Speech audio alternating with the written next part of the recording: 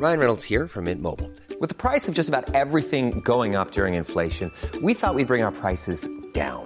So to help us, we brought in a reverse auctioneer, which is apparently a thing. Mint Mobile Unlimited Premium Wireless. How to get 30, 30, bit to get 30, bit to get 20, 20, 20, bit to get 20, 20, bit to get 15, 15, 15, 15, just $15 a month? Sold! Give it a try at mintmobile.com/switch. $45 up front for 3 months plus taxes and fees. Promo rate for new customers for limited time. Unlimited more than 40 gigabytes per month. Slows full terms at mintmobile.com. Hey, it's Ryan Reynolds, and I'm here with Keith, co-star of my upcoming film, If, only in theaters May 17th. Do you want to tell people the big news?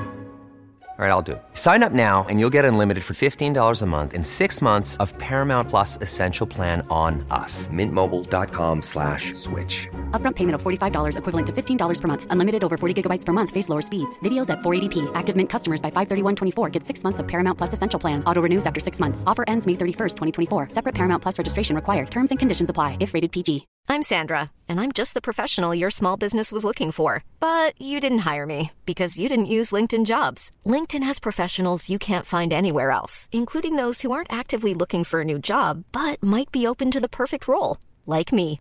In a given month, over 70% of LinkedIn users don't visit other leading job sites. So if you're not looking on LinkedIn, you'll miss out on great candidates like Sandra. Start hiring professionals like a professional. Post your free job on linkedin.com/people today.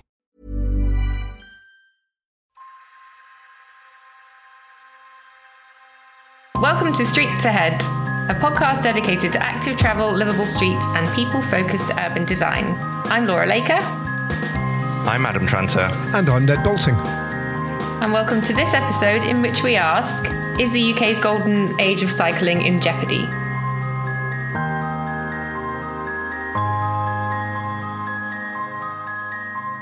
So this is the news that Active Travel England could take over a year to set up, and Grant Shapps suggesting in the Telegraph that councils are still not doing enough for active travel and ripping stuff out, which was interpreted rather differently in a non-paywalled Telegraph piece later.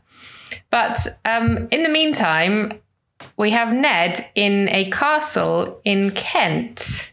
That's true. It's undeniably true, Laura. I suppose I owe you an explanation. My day job is commentating on bike races, as I've talked about in the past, and I'm commentating for ITV on the Tour de France at the moment, which is underway in France. And for obvious reasons, we can't go to France, any of us, commentators, presenters and production teams. So we've all formed a big bio bubble. We're using some studios down in Kent, about 5 miles from where we are, at this secret 12th century moated castle. And that's where we're staying. We're staying inside the moat of an ancient 12th century, very beautiful castle. And and it's really strange because during the day, like today, it's actually open to the public and people are getting guided tours and we get to come and go and sort of lift the red ropes and kind of access our rooms, which are on the first floor. So it's very surreal, really surreal life. The weirdest thing is I'm getting quite used to it. So it no longer surprises me when I come home, and because it's a television production team and we're broadcasting the Tour de France, a lot of us ride to work. It's a perfectly commutable distance. It's 5 miles there and 5 miles there, 5 miles back. It's actually a really nice distance. And so, there's some ex-cyclists amongst us, Peter Kenyock, David Miller and Chris Boardman, who needs no introduction, and a bunch of other production team. And we all ride to work every morning. And here's the weird thing, right? The grounds of the castle are extensive and very beautiful, and they're crisscrossed by public footpaths. So it's completely open to the public, although, you have to stay to the actual footpath. It never actually closes. And there are also lots of small tarmac roads because there are lots of buildings that get used all day and every day here in the castle grounds. Golf clubs, restaurants, etc. So there are cars coming and going, delivering people, and all the visitors as well park up. So there's quite a lot of motor traffic one way and another that passes through. But if you ride a bike through the grounds, all of a sudden it becomes a big problem for the people who are in charge of the smooth order of, running the grounds. So the volunteers with walkie-talkies and accreditation and special suits don't understand what we're doing every morning when we ride out of our castle grounds across a drawbridge, literally crossing the moat, and out of the grounds. And not a day goes by when one of us doesn't get stopped and told to dismount our bikes on these roads because you can't cycle in the grounds. And we question them every day. Anyway, it's really weird. But here to give you a flavour of what I mean, I recorded this on my way to work the other day.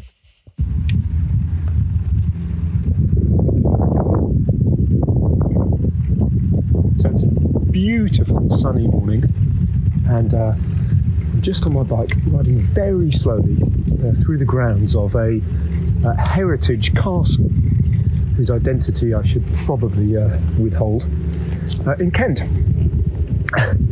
And bizarrely, even though I'm commentating on the Tour de France, this is my accommodation for 3 weeks because of obvious COVID reasons, etc. And the studios that we're using are around about 5 miles down the road. And the grounds in this castle are really extensive. And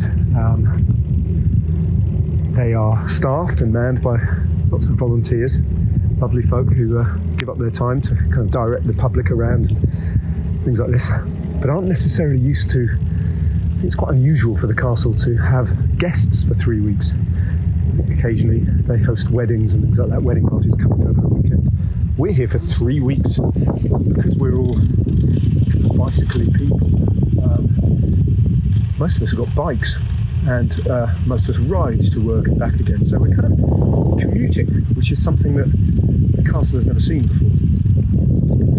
And the difficulty is that even though I'm on a big tarmac road, and vehicles come and go, and people are working, people drive right up to the castle and park there, who work there and for other reasons, who use the restaurants and cafes.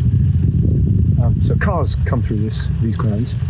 It's also a footpath, so there's lots of pedestrians walking around and things. The thing that really interestingly is not really catered for or understood is the notion of people riding bikes through the grounds.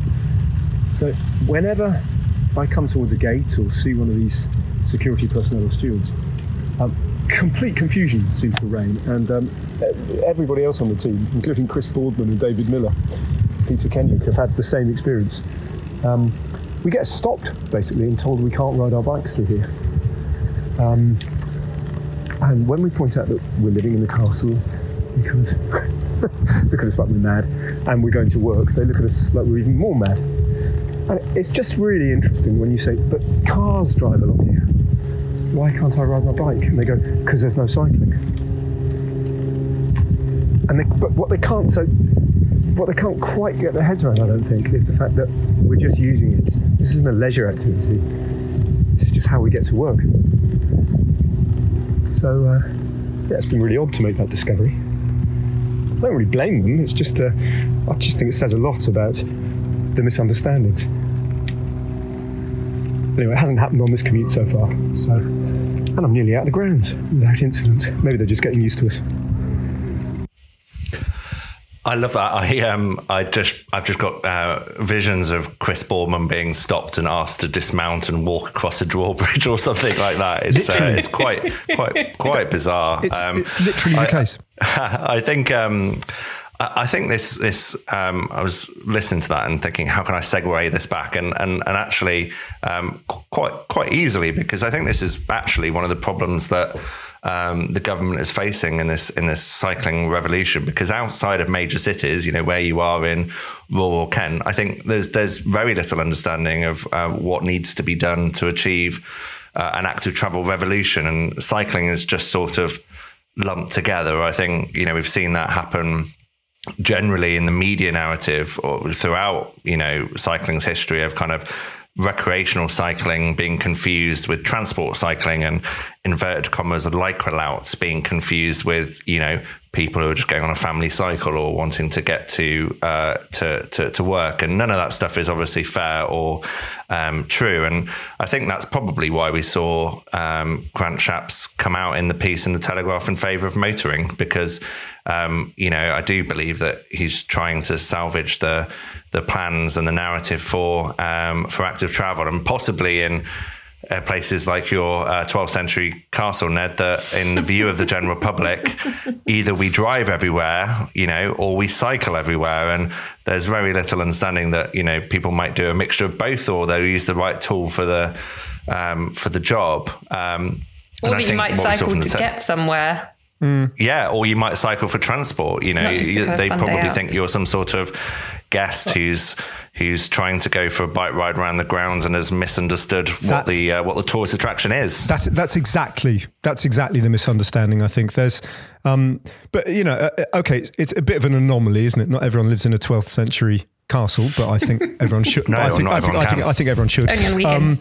But I think you've really understood the point, Adam. It's in a microcosm. It's the same misunderstanding that's kind of peppered throughout the land, isn't it? And it's actually quite chastening to kind of meet it head on, because I'm literally I've left my London bubble, and I'm kind of experiencing what it's like in rural areas where cycling hasn't really got a place really beyond a leisure activity. So it's very interesting and a little dispiriting. Yeah. I occasionally get on my local community's Facebook group. You occasionally get cyclists should stick to a velodrome, and I kind of think that really sort of defines what the problem might be in the understanding of what cycling in this country is, or what cycling in this country could be, which is rather depressing. But I think this is all really from kind of escalated really. I think over the last couple of weeks we're seeing bike lash, which we've talked about on this podcast before. But Laura, just tell us through for people who haven't read the pieces on the Telegraph, what's being said by Grant Shapps and then the editorial team in the Telegraph about the cycling revolution. Well, yeah, it's a bit of a funny one, because Grant Shapps has written this comment piece, which is behind a paywall in the Telegraph, but he's kind of saying some good stuff, but he's also, in terms of supporting active travel, but he's clearly, as you say, trying to sort of placate people who maybe don't understand why you'd want to cycle for everyday trips, and maybe feel like their sort of right to drive is being impinged on perhaps by these measures. And he kind of starts off by saying, our roads aren't the problem. It's the vehicles we're driving on them, which I would agree. I think, we'd agree with.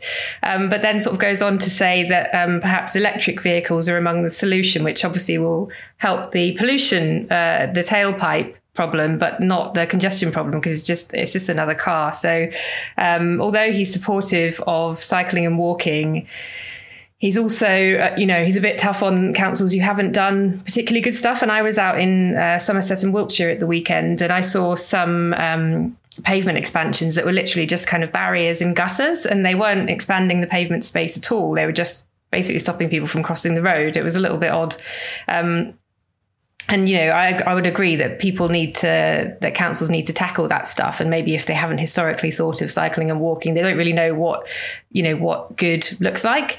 But at the same time, he's sort of defending the 27 billion roads fund, which he says that he fought for. And this is a fund that is facing a legal challenge at the moment for potentially being in direct opposition to the government's targets for net zero.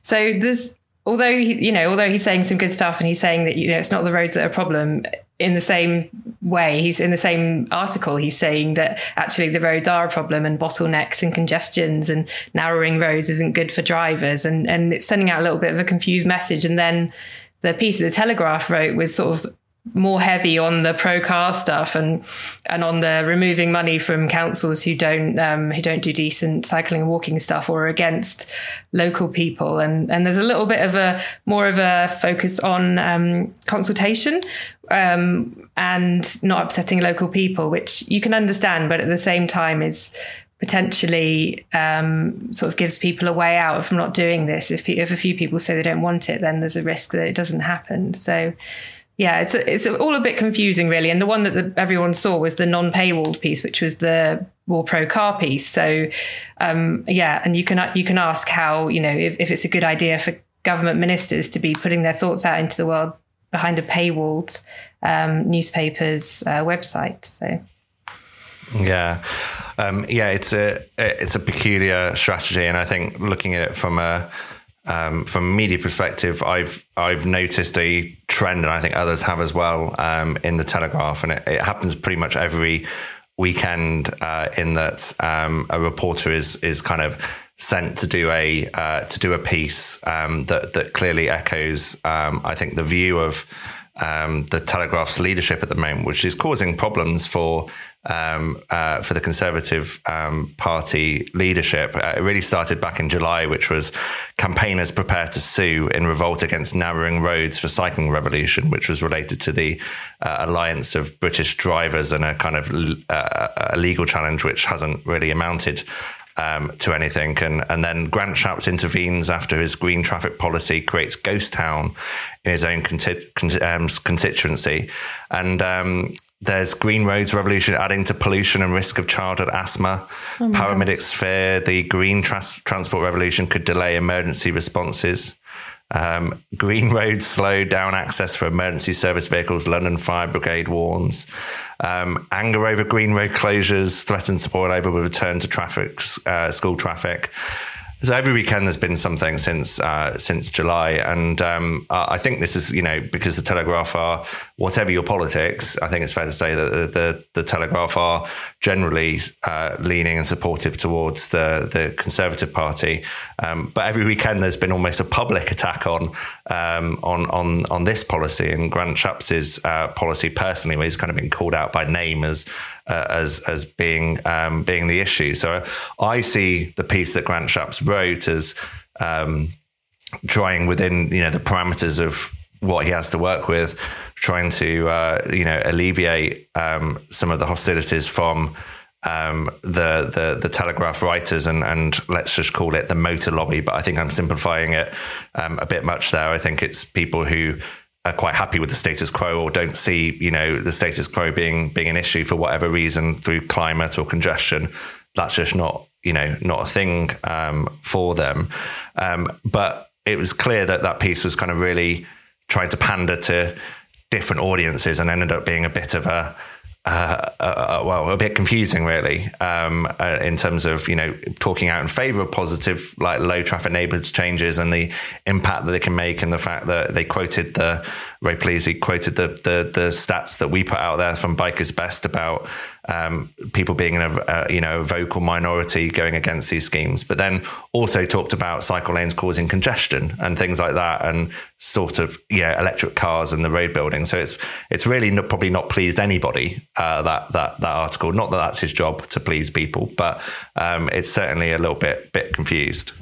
But I mean, in a way, Adam, isn't it his job to please people? Because isn't the smart way of doing this to say things that are appeasing or emollient to all the lobbies, and specifically keep the motoring lobby, give them the impression that they are being listened to and their concerns are being prioritised above everyone, but actually behind the scenes do something slightly more subtle? And I mean, isn't that politics? Isn't, like, to affect change, there is to affect change, sometimes you need to be quite clever and smart with that, and perhaps that is that's precisely what he's trying to do, to say things that people can. But then I suppose there's kind of two ways. It's a double-edged sword, isn't it? Because if you say things that there's something in there for everyone, there's also something in there that's not for everyone. So everyone can take a negative, which seems to be what has come out of this, that everyone seems to be taking a negative away rather than feeling that their concerns are being listened to. Yeah, you kind of have to take a stand, don't you? And just say why you're doing it and kind of go with it. Because that's, as an elected official, you're there to make decisions, I would say. I don't know. I can see what you're saying though. Maybe I'm too bullish. Just go in there, just do it. What's the problem? Well, I think we've been, Ned, you mentioned to me before that, we need to be honest with people. We need to be honest that low traffic neighbourhoods will make car journeys longer and make driving less convenient. And I worry that still the narrative in this country, as I said just a minute ago, actually, that is quite sort of binary in that we have to drive everywhere or we're forcing people to cycle everywhere. And that's just, as we know, that's totally not the case. What we need to happen is to stop people from driving very short journeys or driving unnecessary journeys potentially to make a big impact in cities before you potentially tackle other things. And I don't think the nuance is there really in those pieces that that actually we need to use our cars less. Not that driving's bad, because whatever you say, like in a idealistic world, I would say driving is bad and I would stop driving. But guess what? I still drive for places that I can't get to by bike or that don't feel safe by bike. So I think we have to live in a real world. But I think that's possibly giving off a false impression that car will still be king. And I don't think you can achieve both those things. I don't think you can drive everywhere you want, whenever you want, and enable cycling and walking. I don't think those things can go together, which is the problem. Laura, I mean, have you interviewed Grant Shapps? What do you know about him? Is he amenable to requests? Does he talk to, would he come on the podcast? What kind of guy is he? I've spoken to Chris Heaton-Harris. I haven't spoken to Grant Shapps, but I've spoken to Chris Heaton-Harris after all of these cycling announcements, and he just kind of echoed what the announcements had contained. I haven't spoken to Grant Shapps. I mean, maybe he would come on. Maybe we should ask him. I know that Chris Heaton-Harris has been amenable in the past. Yeah. I actually had again in my day job. Because of this is why I'm so interested in this topic, is I do feel that the cycling revolution, or the gear changes, is kind of slipping away from us. So in my day job on behalf of the Bikers Best campaign, we actually wrote to the Prime Minister in support of the changes that have been made so far and the will that he has shown. But obviously, a couple of things have sort of become quite apparent in the last couple of weeks through some of Laura's work as well, that Active Travel England, this body that is, quite rightly sort of positioned as game changing and potentially to solve a lot of problems that there is in active travel by being in a kind of inspectorate and making sure that standards are met, and they become a statutory consultee on planning applications to make sure active travel is catered for in those processes. So it's potentially a big deal. And what's been frustrating is, it's come to light that this may well take a year at best to set up. And I understand lots of the reasons why, because it needs to be done properly and it can't be abolished as a quango like Cycling England was a few years back. So it needs to be kind of enshrined in law so that whatever the politics, it's there. And that does take time. I can believe that. But the government also, announced a rapid acceleration department program out of the DfT, which is effectively to build roads quicker.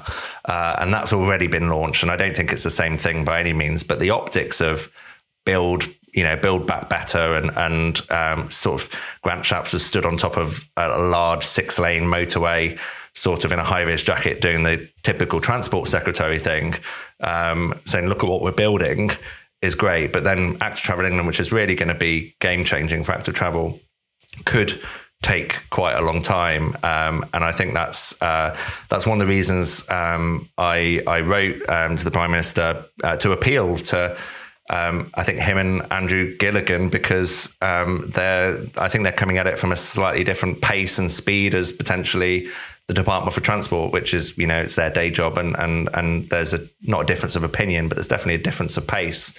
So yeah, that's been frustrating. I don't know, Laura, do you think that do you think I'm overplaying the old Active Travel England thing? Because it worries me. Yeah. No, I don't think you are. I think, my sense is that it's pivotal to the golden age of cycling, the whole gear change document, kind of everything that it says is kind of hinging on this one body being set up. But everyone I spoke to a few people who've been involved with Cycling England, and they, you get a bit of a sense of how long it takes to set things up. And that was set up as a quango, and it almost happened by accident. And everyone was surprised when Philip Hammond, who was Transport Secretary at the time, suddenly axed it along with loads and loads of other quangos. And there's definitely a sense that it needs to be set up properly if it's going to have the teeth that it needs, if it's going to have it's going to be resilient enough to withstand future governments who may come along and decide that they've got a different agenda, and, so that it stands the test of time. And so having these conversations made me realize, this kind of needs to be done properly. And it's good that it's being done properly. But at the same time, as you say, this transport accelerator has been set up very quickly, within a couple of months of it being announced. There's a feeling in cycle campaigners or active travel campaigners that if they wanted to set it up quickly, they could. There's in the Department of Transport, or the governmental organizational diagram, the active travel element, you really have to kind of squint to look at it. It's like a tiny part. It's like 20 people working on this gigantic thing, which is going to be an inspectorate, and it's going to be a statutory consultee to any major infrastructure plans, and it's going to be advising local councils on how to build stuff. And this isn't like easy stuff. It's quite complicated. So yeah, I think if they wanted to do it quickly, they could do it a lot more quickly. Basically the whole thing is hinging on this, the statutory guidelines will only be guidelines. They're not going to be design standards, unless there's a body to say this painted bike lane that you've built isn't going to help anyone.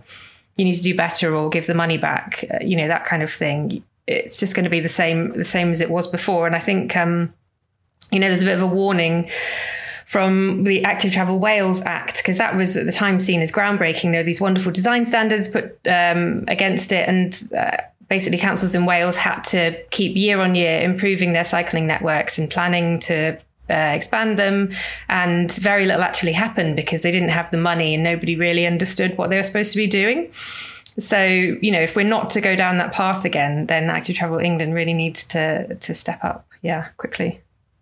Do you think there's a chance that, actually, funnily enough, riding to the studios the other day with Chris, I was talking to him because there are some, we basically, you can either go the quiet way through the country lanes, and that's fine, to the extent that it's fine to have a car coming at you at 65 kilometres an hour around a blind corner, but, it takes a bit of getting used to for an urban cyclist anyway.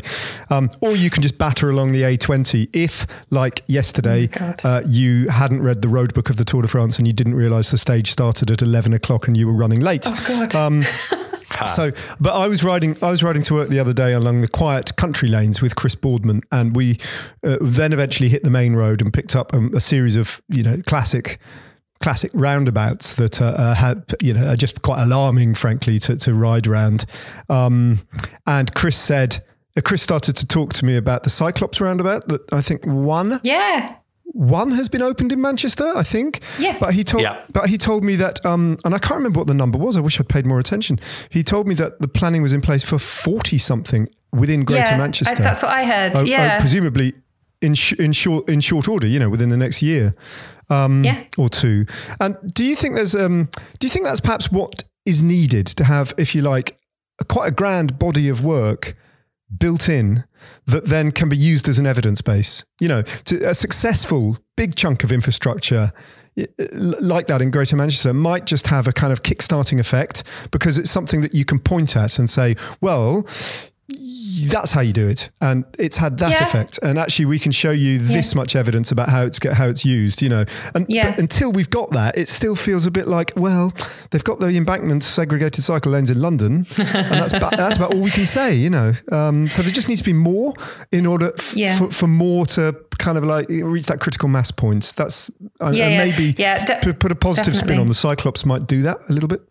Yeah, I think definitely that there needs to be showcases, and that's what they did in London with the Mini Hollands, and that's what the part of the gear change plan is, to have these demonstration towns, which have been things for since Cycling England was around. They had cycling demonstration towns in cities where they concentrated funds, because even, you know, they were aware that if you can demonstrate it works in one area, then you can make a case for applying it, and you can measure what's happened before and after. And yeah, I think these are definitely important, because before we had decent infrastructure in the UK, it was always, oh, well, we're not the Netherlands. Stop saying that we are. And then when London started doing stuff, councils who may be reluctant or not really sure what to do, they'll say, well, we're not London. But I think the more examples that you have of these, you know, the Manchesters, Bristol's done some, Leicester's done amazing stuff. And yeah, the more of these that we have, the more evidence that you get, and the less easy it is to say, well, you know, we're not there. It becomes normal. I think it probably enables people in power to have more confidence to do these things. The Cambridgeshire have recently finished their first Dutch style roundabout, which is doesn't have any traffic lights like the Cyclops Junction does, and is more like a conventional roundabout, but it's not conventional in any respects, because it's got a cycle lane all the way around it, and pedestrian crossings and cyclist priority all the way round. It's like a Cyclops, but like reversed, isn't it? Like Brian Deegan, who's Chris Boardman's technical advisor, was calling one an innie and one an outie, in that like one has a cycle lane on the inside of the track and one has it on the outside, which is quite a sweet term. Yeah. A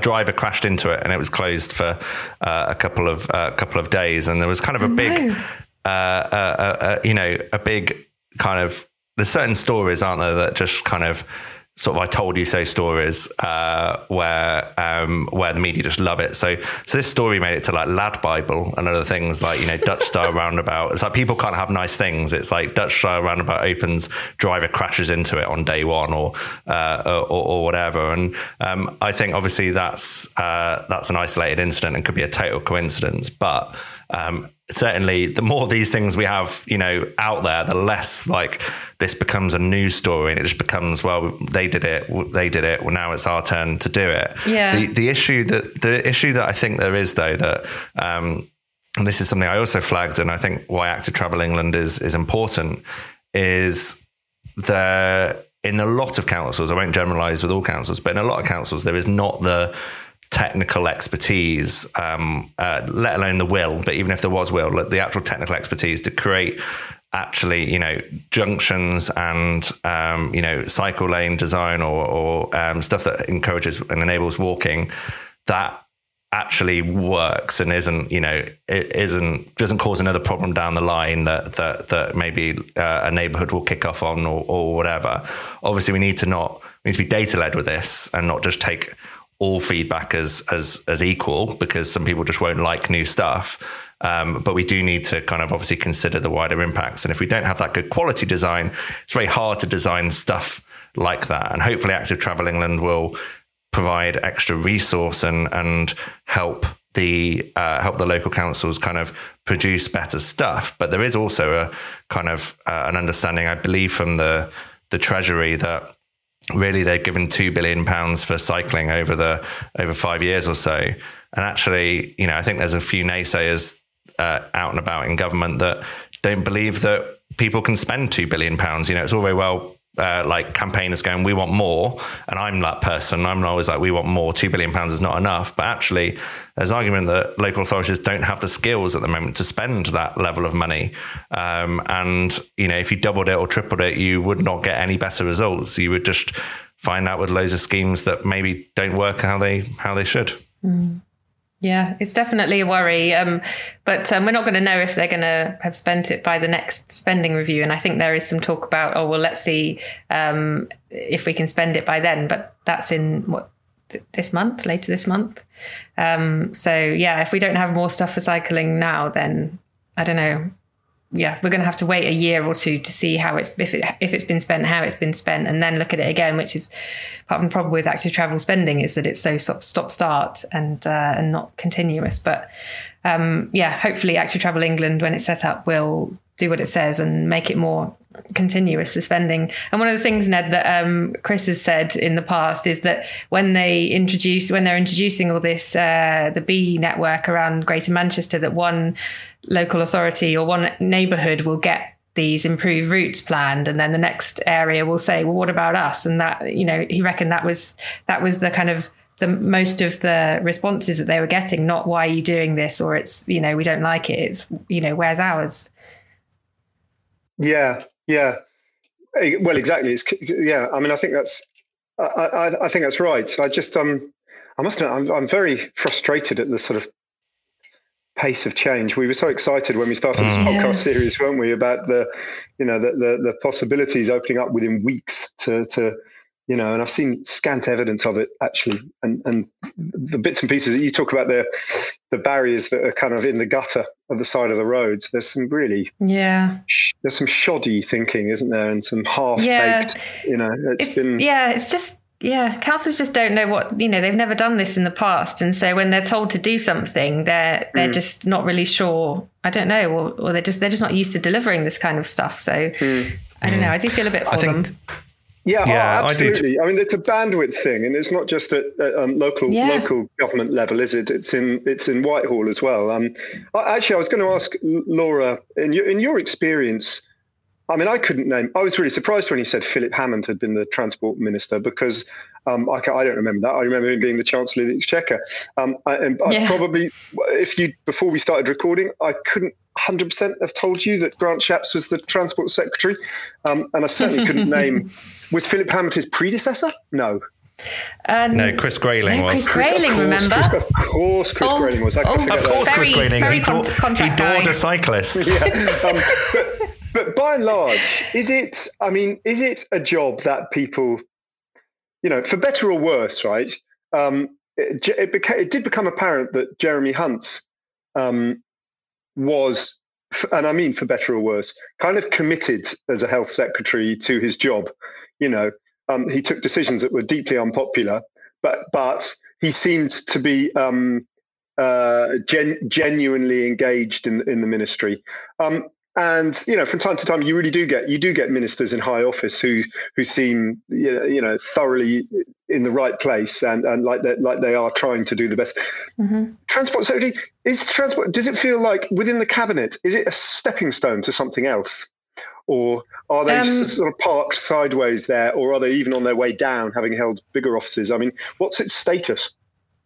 I don't think it's a job that has particularly high prestige in terms of government minister roles, unfortunately. And even though, we would argue it's super important, transport affects, everybody's lives in such a fundamental way. But really, it's not taken that seriously. Transport, when you look at the funding across government, transport is quite a small portion of the spending pot. And, Chris Grayling held the job for ages, and he was hardly he didn't do a great job with anything that he'd done really in government. And but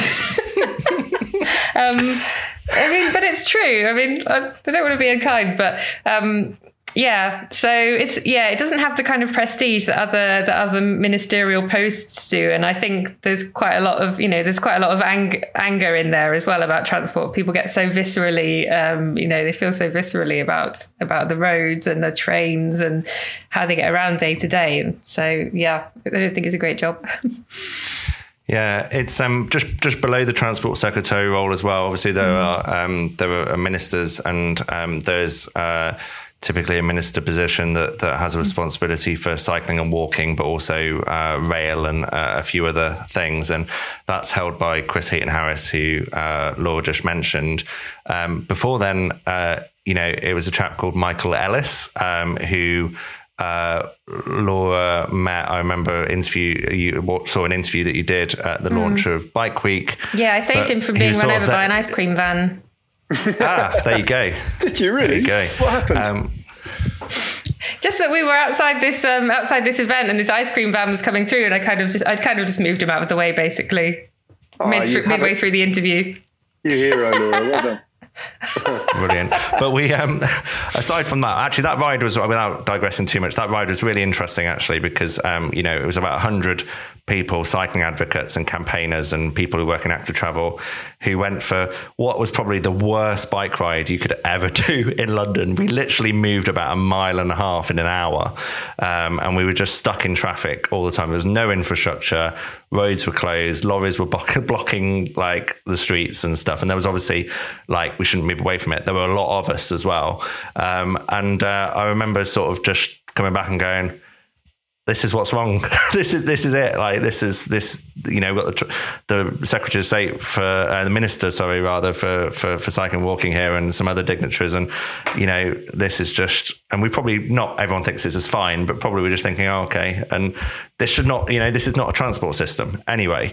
Aside from that, we have Michael Ellis, who can't have been in post more than sort of 6 months. It was very short, yeah. But before that, we had Jesse Norman, who was great. He's gone on to the Treasury now, so yeah, he was kind of a rising star in politics. So I think it's hard to kind of put a rule towards it, but it's definitely, if you're good, you probably don't stay in the role for too long, and if you're not very good, you might get the role. I don't know, but actually, that said, I think Grant Shapps is actually, from what I've seen, saying and arguably doing the right things and the best things that have been done by somebody in his post. So I feel it's become different, and he seems to have really taken on his post, and there was a time he was doing a lot of the weekend briefings himself, and kind of really owning transport, which is what he should be doing, but kind of getting it up the agenda. I think he's on the face of it doing a decent job compared to predecessors. Yeah, what the next step is for him though is coming on Streets Ahead podcast. So. Yes. Oh no, we've lost Ned. We just lost Ned. Ned's locked out. At this point, Ned's microphone has become dislodged, so his sound quality is not as good as it should be. Sorry. I was just saying, I think the next step for him is coming on Streets Ahead, Ned. I think that's the logical step in his career path. I think that's absolutely right. I'm sure he sees it in that way as well. He'd be very welcome, wouldn't he? It does strike me that everything you read about the people who are pulling the strings at number 10. I think you know who I mean. It seems to me that kind of active travel doesn't really fit their agenda necessarily, and it probably sort of fits into the kind of something that the metropolitan elite in London are kind of terribly excited about, but actually in the real world, you should all get out of London and find out what the real world is. It almost seems as if I agree with you, Adam. The messaging from Grant Shapps has been okay, hasn't it? It's been okay. I wouldn't say it's been, it's not been terrible. And I remember him actually using the word cycling in a Downing Street press conference that I was terribly excited by, because I don't think I'd ever there before. But it almost feels as if the policies that are being, the direction that they're trying to kind of strike out in is happening despite the culture that prevails at number 10, and not because of it. It's almost like it's because it's slightly piffling and irrelevant in their eyes, it doesn't really matter.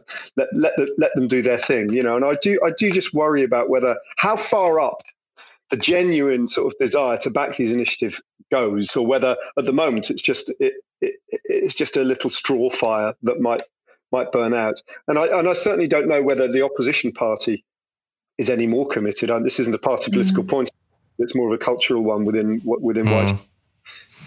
Yeah, I think I think what we've said before is correct and is accurate in that the cycling revolution comes direct from Boris Johnson, the Prime Minister, and his advisor Andrew Gilligan. How much the Prime Minister can get involved in terms of just from a practical point of view, but also I think, well, it would be nice if the Prime Minister said, reassured local authorities they should be doing the right thing. But then, I live in a bubble, right? And the narrative today is about whether there's going to be an Irish backstop or not, like pretty essential things to the future of this country. So I think there is the will there. Where I think there's a gap is it's very hard as an organisation, as a government organisation, say the Department for Transport, to any organisation, I'd say, to scale at the level that they've been asked to. And I think that's really challenging. And actually, I think there's some really good people there, and they've been doing really well. But there's only 20 of them, and that's up from, I think, 5 or 10 years ago when there was only about 3 people working on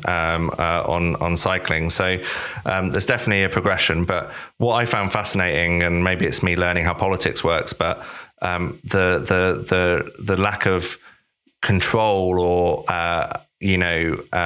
allegiance there is between the ruling party of the leadership, the Conservative Party, and Conservative councils, for example, or even any political party. It's not coordinated in any sense. Local politics is so different to the big picture of national politics, and there is this kind of belief and from the National Party that local issues for local people, and we're not going to get involved in it.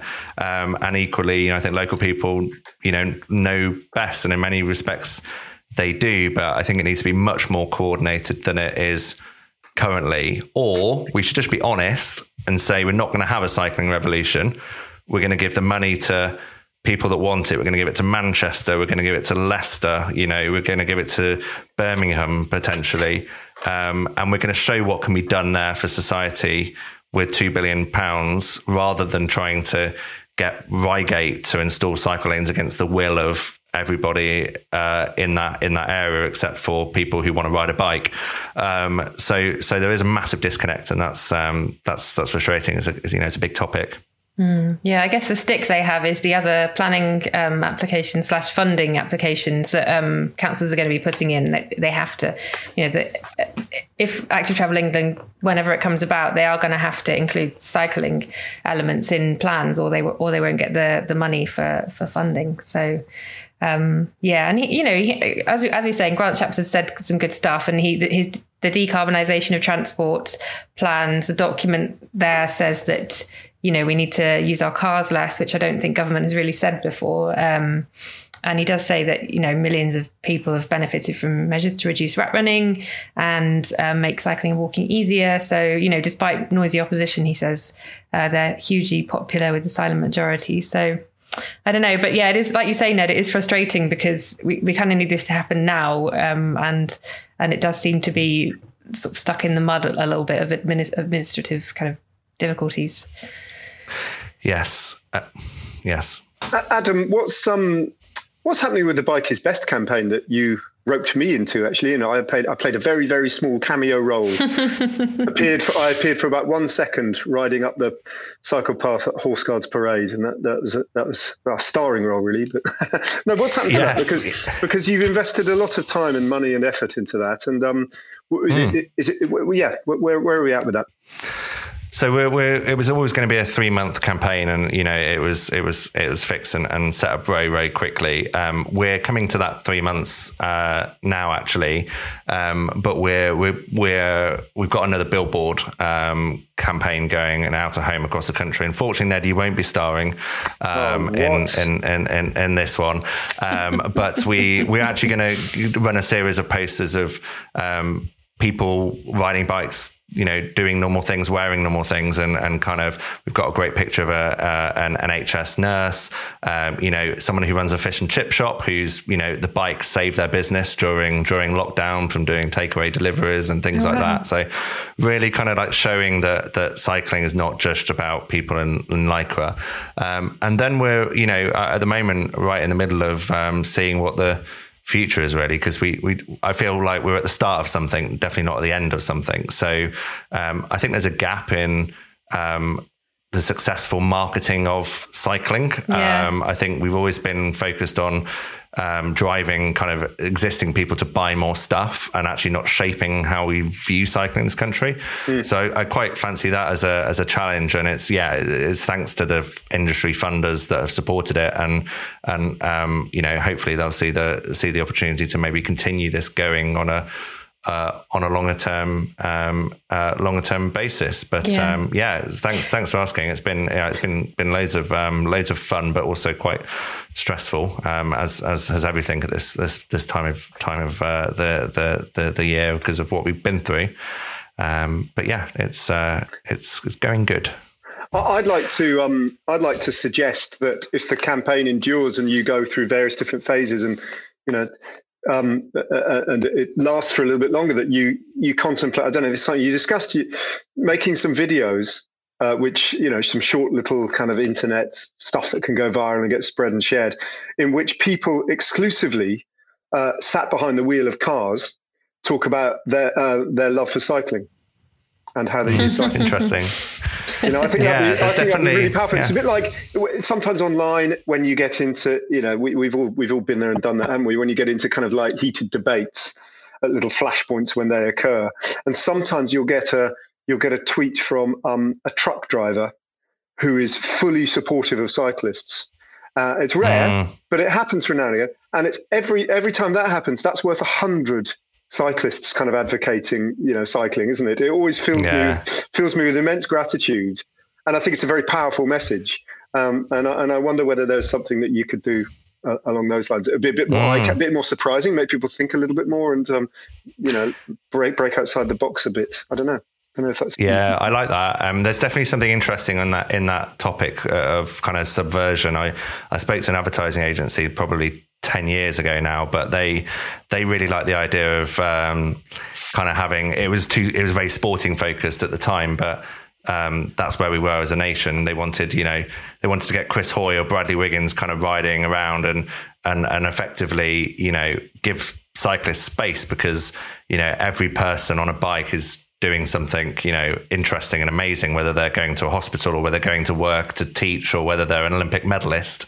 You need to teach them, treat them with respect, and not just see them as all a kind of dehumanized group, effectively. So yeah, that's really interesting. Just to finish up, I should just because we've been talking about it and it's relevant. I did get a letter yesterday from Chris Heaton-Harris, who we mentioned, following the letter that I sent to the Prime Minister. I won't read it all, but generally, thank you for the research that we did with Bikers Best that we talked about, showing that there is genuine support, and has been mentioned in their briefing notes. They agree that it's important we make rapid progress establishing Active Travel England. The department is committed to doing this. Equally, given the hugely important role that Active Travel England will play in delivering this agenda, we need to ensure that we get it right. The work will be led by a new cycling and walking commissioner to be appointed over the coming months. Further announcements on the role of the commissioner will be made in the autumn, and the department will continue with cycling and other organisations as it develops its proposal. Yours sincerely, Chris Heaton-Harris, MP. That role of cycling and walking commissioner sounds like a perfect step up from the cycling mayor of Coventry. Sounds like the natural career progression. It's a natural step. I'd honestly be worried I wouldn't have enough time for this podcast, and that's where my heart is. Cool. Well, it was really, really interesting to chat about the latest. I do feel slightly better about everything, having talked about it and talked about the positive things in context. But I think it's probably fair to say that the cycling revolution is probably in jeopardy, and hopefully we made a bit clearer as to why and what's going on. Yeah, nice to finish on a positive, and imagery is so important, like we said. So you've been listening to Streets Ahead. Let us know what you think. We are at Pod Streets Ahead. If you know other people who would like this podcast, then please do share it with them. It really helps. And finally, wherever you're listening, please rate and review the podcast. It means more people find us. Until next time. Bye. Bye. Bye.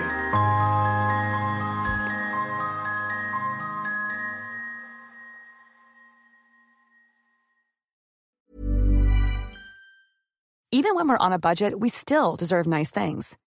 Quince is a place to scoop up stunning high-end goods for 50 to 80% less than similar brands. They have buttery soft cashmere sweaters starting at $50, luxurious Italian leather bags, and so much more. Plus, Quince only works with factories that use safe, ethical, and responsible manufacturing. Get the high-end goods you'll love without the high price tag with Quince. Go to quince.com/style for free shipping and 365-day returns. Planning for your next trip? Elevate your travel style with Quince. Quince has all the jet-setting essentials you'll want for your next getaway, like European linen, premium luggage options, buttery soft Italian leather bags, and so much more. And is all priced at 50 to 80% less than similar brands. Plus, Quince only works with factories that use safe and ethical manufacturing practices. Pack your bags with high-quality essentials you'll be wearing for vacations to come with Quince. Go to quince.com/pack for free shipping and 365-day returns.